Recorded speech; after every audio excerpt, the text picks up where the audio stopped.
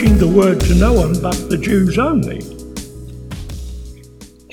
And some of them, who were men from Cyprus and Cyrene, who, when they had come to Antioch, spoke to the Hellenists, preaching the Lord Jesus. And the hand of the Lord was with them, and a great number believed and turned to the Lord. Then news of these things came to the ears of the church in Jerusalem. And they sent out Barnabas to go as far as to Antioch. Why wasn't one of the 12 sent? There's an immediate question that must come to mind. Weren't they told to begin in Jerusalem, pass through Samaria and Galilee and go all the way to Rome? None of them were sent. I wonder why. And why was Barnabas sent? Well, we shall look at that more closely, but come on now. When he came and had seen at verse 23 the grace of God, he was glad and encouraged them all that with purpose of heart they should continue or cleave unto the Lord.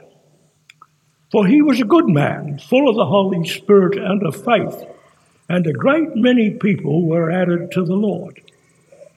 Then Barnabas departed for Tarsus to seek Saul. Again, I asked the question, why didn't he go back to Jerusalem and invite one of the apostles to come? He doesn't do so. He leaves for Tarsus to seek for Saul. And when he had found him at verse 26, he brought him to Antioch. And so it was that for a whole year they assembled with the church and taught a great many people. And the disciples were first called Christians in Antioch. Now come on to verse 25 of chapter 12. We've missed some of the reading out, but we'll stop at this point. Verse 25 of Acts 12, and Barnabas and Saul returned from Jerusalem when they had fulfilled their ministry. And they also took with them John, whose surname was Mark. Now in the church that was at Antioch, there were certain prophets and teachers. Notice, Barnabas comes first. Barnabas. Simeon, who was called Niger, Lucius of Cyrene, Manaen, who had been brought up with Herod the Tetrarch, and Saul. Saul comes last. Is this accidental? I don't think so. And as they ministered, verse 2, to the Lord and fasted, the Holy Spirit said, now separate to me Barnabas, the first on the list, and Saul, the last on the list, for the work to which I have called them. Then, having fasted and prayed, laid hands on them, and they sent them away. We best read one more passage. I think we best. In chapter 15. Chapter 15, and at verse 36. We're crossing quite a bit of scripture, but this is important for the message. Verse 36, then after some days Paul said to Barnabas, it's the other way around now, Paul said to Barnabas, let us now go back and visit our brethren in every city where we have preached the word of the Lord and see how they are doing. Now Barnabas was determined to take with them John called Mark. But Paul insisted they should not take with them the one who had departed from them in Pamphylia and had not gone with them to the work. Then the contention became so sharp that they parted from one another, and so Barnabas took Mark and sailed to Cyprus. But Paul chose Silas and departed, being commended by the brethren to the grace of God. And they went through Syria and Cilicia, strengthening the churches. So now let's look at our message this morning. Barnabas was not his actual proper name. It was Joseph.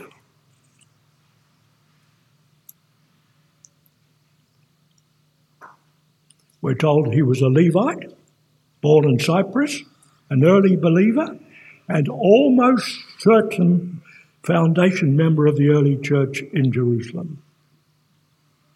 So he was there right from the beginning. And that should alert us to the fact that he was a key person in the plans and purposes of God. See, the foundation members of this church are almost non-existent now.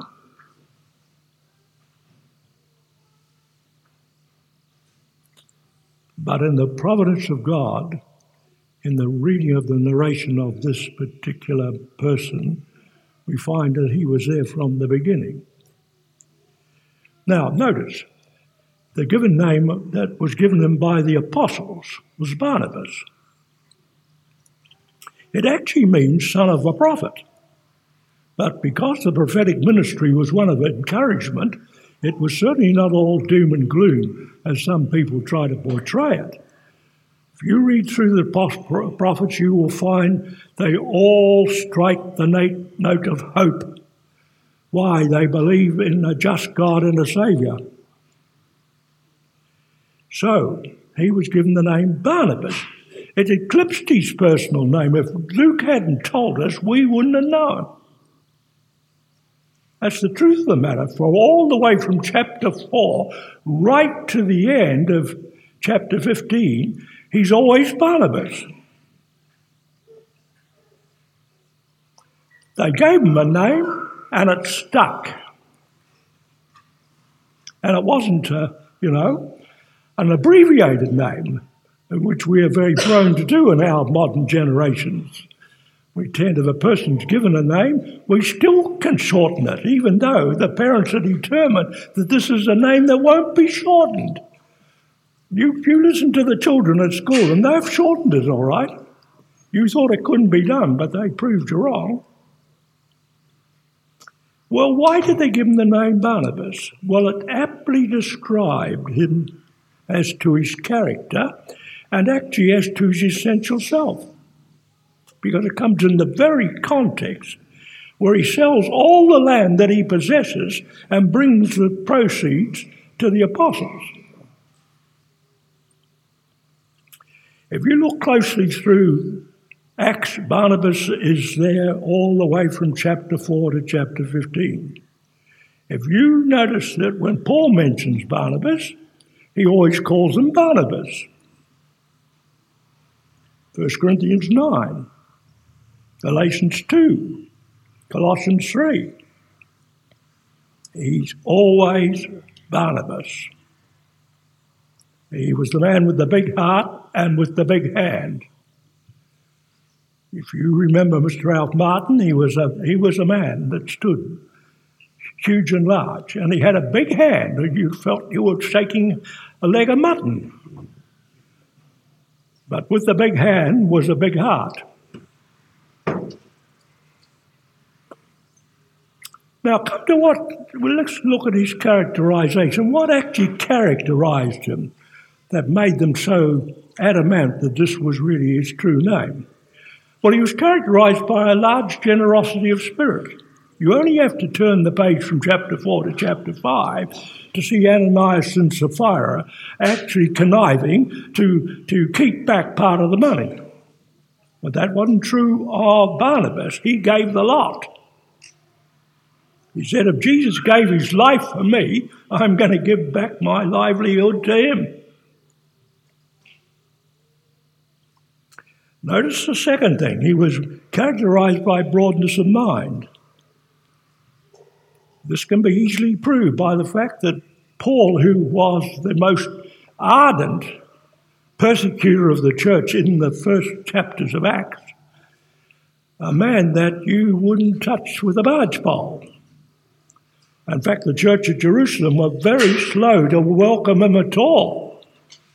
They said, this man was so zealous in his persecution of us, it's just impossible that he would get converted.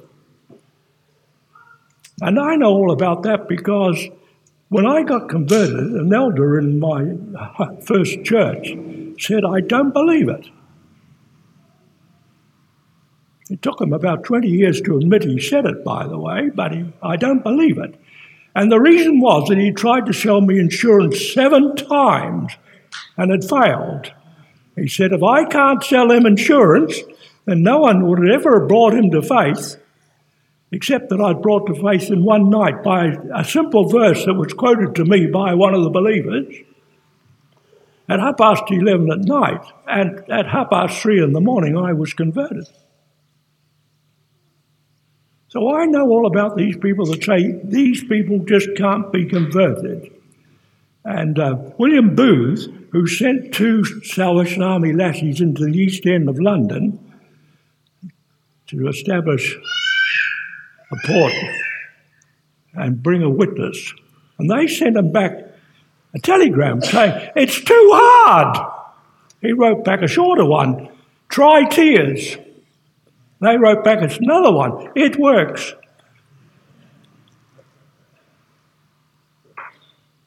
So he's broadened us of mind. He certainly is instrumental in bringing Saul within the fold. Just as well, thank God for a Barnabas. Second thing is when he went to the Gentiles and saw the work of God in their midst, he was glad. Here he is, an ardent Jew, and he's had such a change of heart and such a breadth of vision now that he exhorts them with purpose of heart to cleave to the Lord, to continue with the Lord. I tell you, we need Barnabases. But like thirdly now, his loyalty of heart. He remained true to Paul, and later he remained true to Mark. 2 people that you and I would have written off if we were less than spiritual. And some people who we just shake our heads and say they'll never get converted, yet they do. I'm thinking of meeting the man in the back, beyond the black stump in the back of South Australia. He had served behind the longest bar in the Southern Hemisphere. And he got converted, and he invited all his ex-workers, friends, to come to the wedding of his daughter to a Christian. And it was a Christian wedding, and there was no beer. I tell you, they knew he'd got converted. Oh, yes.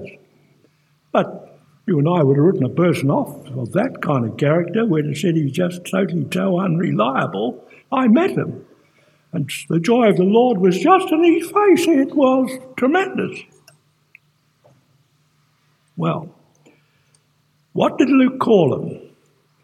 He said he was a good man. Now, if you look through Luke and Acts, you will find that Luke very seldom makes any comment about a person. He doesn't make any comment. But in a rare note of appreciation, he has to say something about Barnabas. Was this in view of what happened later when he fell out with Paul? May well be. But it says that he was a good man, full of the Holy Spirit and of faith. Now we need to process that, so let's look at that further now. He was a good man.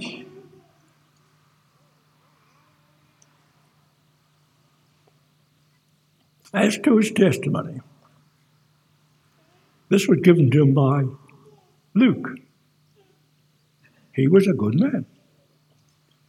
Now, in my travels amongst assemblies, I've seen all shapes and sizes, I can tell you. But there are people that stand out in my mind as good people, I tell you. They are the salt of the earth. They are the very genuine article. And you meet them, and you greet them, and you know them, and you appreciate them, and you give them the full credit that's due to them. They are good people. We've got some in this church. Don't ask me to name them, because that would be not fair. But we have got some very good people in this church. And when the history books are opened in the annals of heaven, you will soon see. Now, this is his personal identity. He was a good man. Now, when people say to you, there's none good, no, not one, I remind them that this verse is actually in the Bible. He was a good man. Mind you, it's used as an adjective. It's not used as a noun, is it? There's none good, no, not one.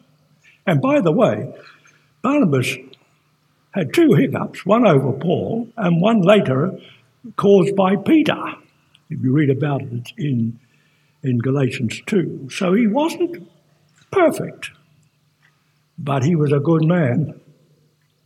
Oh yes, good men make mistakes, and so do good women. Oh yes, they do. Now, he was a shining witness. I tell you, when they saw what he had done to sell all his ancestral property and bring the lot, he set a benchmark for every other person within that early church in the matter of giving, and no wonder he was called a good man.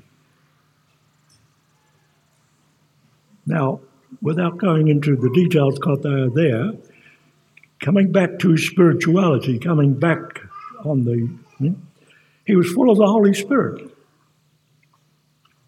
Now, what does this mean?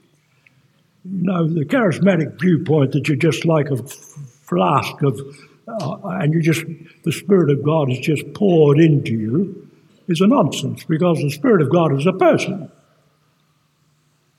And Mr. Charlie Hewlett, in his little book on the Holy Spirit, which deserves to be better known, rightly pointed out that the self-same Holy Spirit dwells in the spiritual believer as in the carnal believer. And there's not a question of having more of the Spirit. We could rightly say the Spirit should have more of us. And what it means to be full of the Spirit, he's fully controlled by the Holy Spirit, and he's fully enabled by the Holy Spirit to do that which God calls him to do. That's what it actually means. And I put it down there. And so he's sensitive to the Holy Spirit. As I heard one preacher many years ago when I was only just a new Christian and travelled through the South Island with a Baptist friend of mine. We went to hear this particular preacher in Invercargill, of all places. And I can hear him in the pulpit saying, "Now, Lord, bless this service tonight, and bless the word spoken and the hymns sung and the scriptures read." And he said, "Lord, make us sensitive to your Holy Spirit." I never forgot it. I can't tell you what he preached on. I can't even tell you what we sang. I can't tell you even the scripture he read, but I can tell you I remember those words, sensitive to the Holy Spirit. So, as to his loyalty, he was of faith. Now, faith in the New Testament does mean to actually rely upon, to trust in, and to commit oneself to. But it also means, as the Hebrew word can be checked out, it does mean not only faith, but faithfulness. If you trust in Christ and you say you're a believer, then you start as a believer, you go on as a believer, you're always a believer, and you're never not a believer. So he was a faithful believer to his Lord, and he was a faithful believer to his fellow Christians. He kept faith with them and expected them, of course, to keep faith with him, which, of course, they did. Now then, let's look at his generosity of spirit. What does he do? He sells the land, which was probably in Cyprus, though possibly in Jerusalem, showing his wealth, station, and position. He gives it all to the apostles, the whole lot. So when you and I mention about the woman who was the widow who gave 2 mites, and Jesus drew the apostles' attention that these others had cast in much, but they had much over. When he said that she'd cast in more than they all, because she'd cast in all that she had. We mustn't forget that Barnabas is of the same kind. You understand what happened? He sold all that he owned. bereft. Now that's giving. That is giving. Well, why did he do this? Well, they all held things in common, but also it's important to notice that he is very much of the mind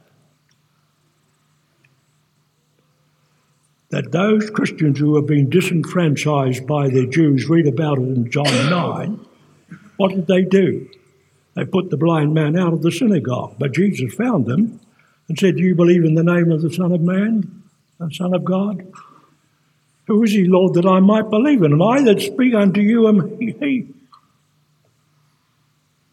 So to trust in Christ at this particular time and own that Jesus is the Messiah, the Son of God, was to become disenfranchised from your family, from your kin. So Barnabas' help would be greatly appreciated and gratefully acknowledged. Now, it's gaining of Paul's acceptance. You've got to see what went on. It's gaining of Paul's acceptance, and full acceptance too. If you come on there now, yes, next one, yeah. Well, he'd been the consistent enemy of the church over a period of probably 5 or 6 years. What you and I would call enemy number one. We'd have called him enemy number one.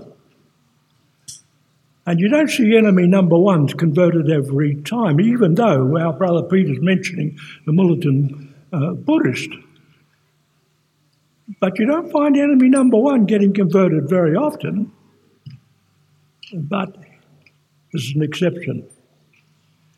And it's Barnabas that first recognises it. Oh, his large heart, his generous spirit. You say, oh, well, he was gullible. He was taken in by Paul. Don't you go down that track at all. He was nothing of the kind. He checked Paul out. I mean, to have a large vision and a generous heart doesn't mean that you kind of go to sleep with the blinkers on. You do not. He checked them out and heard his testimony for himself and was persuaded that Paul had become the genuine article. Thank God for that. The church in Jerusalem didn't think the same. So here is Barnabas ahead of the church. I suggest that he was ahead of the apostles too. You and I would have thought, surely, Peter, you would have checked him out. You would, wouldn't you, Peter? You would have thought so. But it's Barnabas that steps forward and tells them what's happened and tells them in no uncertain terms that he who was the persecuted has now become the preacher. So coming on, what do we see? Paul returns to Jerusalem. He meets with a less than warm response. I'm so pleased that we have so many nationalities in this church. I don't know what the last count is, but at one stage we had quite a number, and I expect we still have. And no one's saying, you don't belong here. On the contrary, we're saying, you're one with us. And long may it continue. But if you had been in the Bias church in Jerusalem, where, you're a Jew, you, Paul, you're a Jew, but you're a renegade Jew. You are just the total anathema to us. But Barnabas tells them that he's the dinkum article and tells them in no uncertain terms that they should accept him. And we're told in Galatians that he stayed with Peter for 15 days and he also met James at the same time. And neither of them said, you can't come in here. It shows the mark that Barnabas had upon them that neither Peter nor James protests about his acceptance. Very important. So as a result, the church then thaws. That's a lovely word, isn't it? They thawed their lack of feeling. Now they warmed towards him. And just as well, because he was going to become the foremost apostle.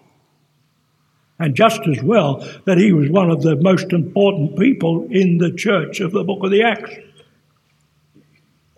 Just as well. You see, if you shut out people that you don't think should be included in, watch out. You might have shut out a flaming evangelist. You might have shut out a very faithful Bible teacher. You may have shut out a very good elder. I mean, to be quite honest, some of us, when we started, you'd have shook your head and said, "Oh, I don't think he's going to make very much." And one of the delights of my life has to be proved wrong, that people that I thought wouldn't make it have. And people I thought would haven't. So we need to sharpen our understanding of what God is doing. He is actually reaching into the heart and life of the church to raise up people that will do his work and fulfill his will. Now, coming on. I think we've said enough about that, so let's go on again now. Yes. What about the Gentiles now? You're a true blue Jew, and you don't like the Gentiles because they don't eat the same food as you eat. They don't talk the same language as you talk. They don't dress the same way as you dress. They're really not even a part of it.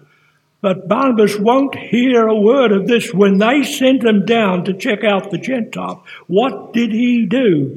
He was glad. I think that's a very interesting statement concerning Barnabas. He was not sad because he saw the Gentiles were starting to pour into the church. And you know, a self-respecting Jew says, "You can't come in here, you might take over the whole church." And we Jews might be the minority. That's why the Jews kicked up such a ruffle at the Jerusalem conference. They saw only too well that the Gentiles were coming to faith in great numbers, far in excess of what was going on in Israel. The same thing appertains today. When I went to Israel in 1974, we asked a very knowledgeable Christian worker there how many Christians did he thought was in Israel. He said perhaps 1,000. By that time, of course, there were over 4.5 million people living in Israel then, and a lot more now. Now, I've heard figures bandied around since that's increased to 10,000. But when you put that in the context of the whole nation, it's a very small amount. And thank God for Barnabas, and thank God for Peter, who opened the door to the Gentiles. And thank God for Barnabas, who welcomed them in and exhorted them with purpose of heart to cleave to the Lord. Now, coming on. You've got a problem, haven't you? Say, for instance, with the number of Asians now moving into New Zealand, this church becomes 3/4 Asian and 1/4 all the rest.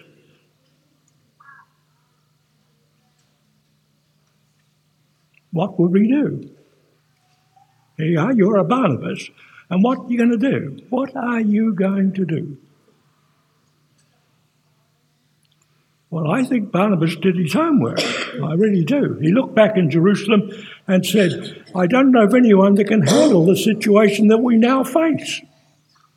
And Lord, who am I to bring into this?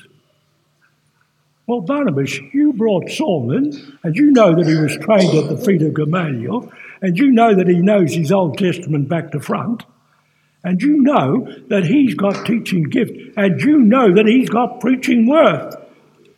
So go and get him. So he leaves Antioch and heads for Tarsus.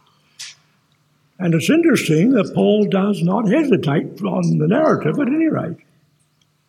He comes. And for a whole year, the two of them are teaching side by side this massive amount of Gentiles who many of them would be absolutely foreign to Christian things. Their knowledge of the Old Testament in the main would have been precisely nil. And to school them in the Scripture, talk about a Bible school in a church, they taught them for about a whole year. Thank God for Barnabas. And thank God there was a Saul of Tarsus to be reached. Within the church, yes, to do the job. Now, what happens? Well, the urgent need is met, but now what is going to transpire coming on? What's he going to do now? Well, he's got a problem. It's a big problem. These Gentiles must be brought into the faith, and they are. And coming on now to his broadness of mind where we are. You've got to say that he had a broadness of mind that is exceptional. Most of us somehow or other can't include everybody. You know that? We have friends within the church, we have contacts within the church, but we wouldn't say that we're on speaking terms with everybody in the church.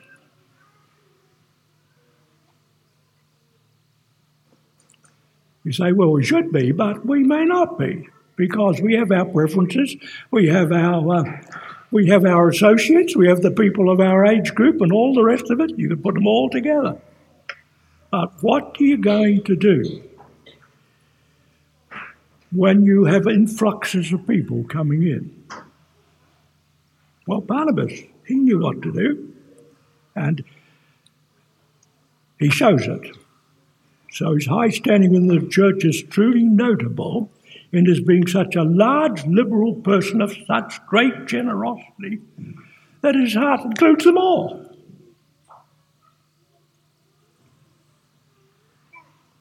Wonder of all wonders. He had got Paul included in the church, and he didn't only just include him in the church, by the way. When he brought him from Tarsus, he was putting Paul up alongside of himself. And it's very interesting, there's no suggestion of a competitive spirit. This comes later, of course, in whether they're going to take Mark or not. But at this point, they work hand in hand, heart to heart, mind to mind. Well, what happens? The Lord says, if you're such a broad-minded person, I'm going to call you into full-time missionary work. Although I think you've got to fairly say that he was already in it. When the church sent him to Antioch, they'd already put him in the way of being a full-time worker. Now the Lord says, you separate unto me Saul, Barnabas, and Saul to the work to which I've called them. And so they let them go. And you'll go through Acts 13 and 14, and you will find that Paul and Barnabas are working together as true fellows in the faith and in the work and in the witness. You will notice too that he is absolutely committed to the gospel going to all the Gentiles. And how do we know this? When it comes to the Jerusalem conference, Peter says, I opened the door Barnabas and Saul tell them what God has been doing among the Gentiles. And they can't deny that such a witness that's been given cannot be denied. Now, the agreement then is that the Gentiles are to be fully received. It took a conference of the church to decide that this was going to be so. We talk about narrow-minded people. Thank God for Barnabas who are broad-minded and says, this is the truth of what God has done. Now, so they sent some other representatives from the church back to Antioch. And what does Paul want to do? He wants to go and see how the brethren are doing, and he wants to go back and follow up all the work that they've been involved in. The only problem is that Barnabas wants to take Mark again. Now, if you look closely, and we're going to look at this next week, so I'm not going to say too much, but if you look closely, it was all very well for Mark while Barnabas was the leader. But between Acts 13 and 1 and Acts 13 and 13, there's a change takes place. It's Paul and his company, and Paul is the leader of the band, and Barnabas is now playing second fiddle. And I remember the old saying from my youth, it takes more grace than I can tell to play the second fiddle well. And Barnabas was a very good second fiddler, but not John Mark. When Paul took over, Barnabas left. Now, we'll have a good look at that next week, but we shan't go any further. But we need to just move on just a little now. Yes. Come on a bit further. And a bit further. Bit further up. Yes. That's it. Final weighty word. Do you realise that two very important people are brought fully restored into the church through the work of Barnabas? Paul and Mark. Now we'll look at what I've said from that in the learning outcomes, and I've just got a minute or two with you. Now, what's the learning outcome? Barnabas is an outstanding and in truth exemplary believer for all of us to follow, particularly those of us of older years. Now, I look round our congregation and I see a number of older people. I look around our congregation, I see a number in the middle range, and I see a number of younger people. And I'm saying to myself, do you get to 80 and then drop out? Do you get to 90 and say, well, I've had it, I leave it all to you? Or do you realise that you have an example to set and you have people who are following? All of us have got someone following us, by the way. I hope you don't realise that. I hope you do realise it. I could tell you that every one of you has got someone who is following you, who thinks, my word, if that's Christian, I want more of it, you see. So older people fly the flag. Well, yes, they do. Two. Look at what I've said. It's too easy for older people to become cynical and critical of others, to the detriment of both young and old. Now, when you get older, you've seen it all, haven't you? You've heard it all. I hope you don't say this, I know it all, because it's just not true. If you've stopped learning, you've stopped living. But I want to tell you this, that if you become cynical and critical, you poison the springs of your own life, and you become an obstacle in the way of younger people rising.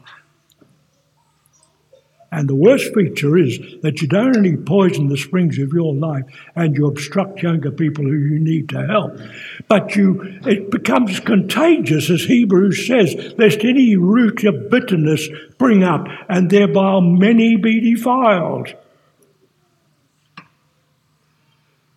Now, don't pretend that I'm suggesting that you should become, so mamby-pamby that you just become as soft as butter. I'm not suggesting that at all, but I am suggesting that if you and I are going to be Barnabas, we're going to be not only the church of the helping hand, but people who help others. Now, thirdly, what about these people that get converted that you and I have written off, and we would say in our heart of hearts, I don't think he'll ever be a Christian, and they become a Christian? We need Barnabas to take them under their wing and to shepherd them in the truth of God and in the things of God and in the church of God. The most unlikely characters. When I left to go and live in Australia some years ago, 2 elders from this church came to see us off. And the telephone rang, and I'm not mentioning who they are, by the way, they're not present elders, but 2 elders came, and they were trying to work out who I was talking to on the other end of the telephone. And that went on for about half an hour, and they still couldn't work it out. Until almost at the end, when I mentioned the person's name, and I put down the telephone.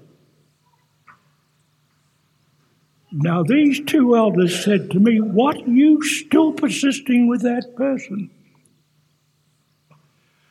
And I'm praying furiously, what do I say to these 2 venerable elders? I said very quietly, well, we are in the saving business, aren't we? We are. Yes. Now, 4, all young believers need an express desire for older and more experienced mentoring. The number of young people that have come to me over the years and said, Mr. Boyne, do you know someone who could help me and mentor me? And I've had to think twice about who would be that person. So don't you think that older people can get away with saying young people don't want to have anything to do with us? That's not true. I'm thinking of a lady not far from this assembly in another town whose husband died. And as I was visiting, she said to me, now, Brother Jack, we're used to having young people through our home. And I said, I'm all alone now, but I still want to help them. What can I do? I said, get 3 or 4 at a time. They will talk to each other and you'll get a word in edgeways. And she said, it's working splendidly. And it's true. Now, come to 5. Vicious opponents of the Christian faith certainly need older, wiser heads to reshape them, shall we say, to reorganise them. Am I going to use the word to reform them? I mean, they've been criminals, and now they've become Christians. What says you? We used to have a number of students come to the Bible school, and they were sent there by elders because elders admitted that they couldn't do anything with them. They said, go to Bible school and they will sort you out. We sorted some out, but I can tell you that I understand elders' frustration and feeling very flummoxed by the fact that what are we going to do with this person? And it needs God-given wisdom, and it needs a Barnabas to prevail. Now, what about 6 now? It takes more grace than I can tell to play the second fiddle well. Barnabas did this with Saul when Saul took over the missionary band. even though God had designated Barnabas and Saul. John Mark didn't. Was it a personality clash? More of that next week. Come on to 7 now, and we're almost there. We need partnerships in the church between the old and the young. Is that true? That is true. I have some grandchildren with my good wife. We have some grandchildren, and the relationship between the very old and the very young is something that I marvel at. The chemistry is wonderful. And Grandma and Grandpa can say things that no one else can. Oh, yes. Well, come to 8. You're a young person. How many old friends do you have? Mark had 3. Barnabas, Peter, and, dare I say it, and Paul. That John Mark made good was the result of Barnabas, then Peter, and finally Paul. Oh, let me ask you, you're an older person, how many young friends do you have? It cuts both ways, doesn't it? Oh, yes, it does. Now, lastly, we as a church need each other. I tell you, we do. We need each other. We need the gifts that each other have got. And we also need the encouragement which each of us can give. I want to say to you that as an older person, I see my greatest role at the present time is to be an encourager of others. I know how discouraging life is at the moment. And we need people who I'm not talking about giving people a pat on the back, because as one of my old teachers used to say, if you give them a pat on the back, beware, you might get dust in your eyes. And you just might. But we want people who will stand by and encourage. Of course you can do it. Of course you can do it. Of course you can do it. So let's pray together now. This day, our Father, we pray that your good hand will be upon each of us, that we might stand perfect and complete in all the will of God. Undertake for the old amongst us, that we might see what we can do for you. Let's have a look at the young amongst us and see how best they can be helped. And the middle bracket, we pray that we will see what our role is within the ongoing church. And to your great name be all the glory.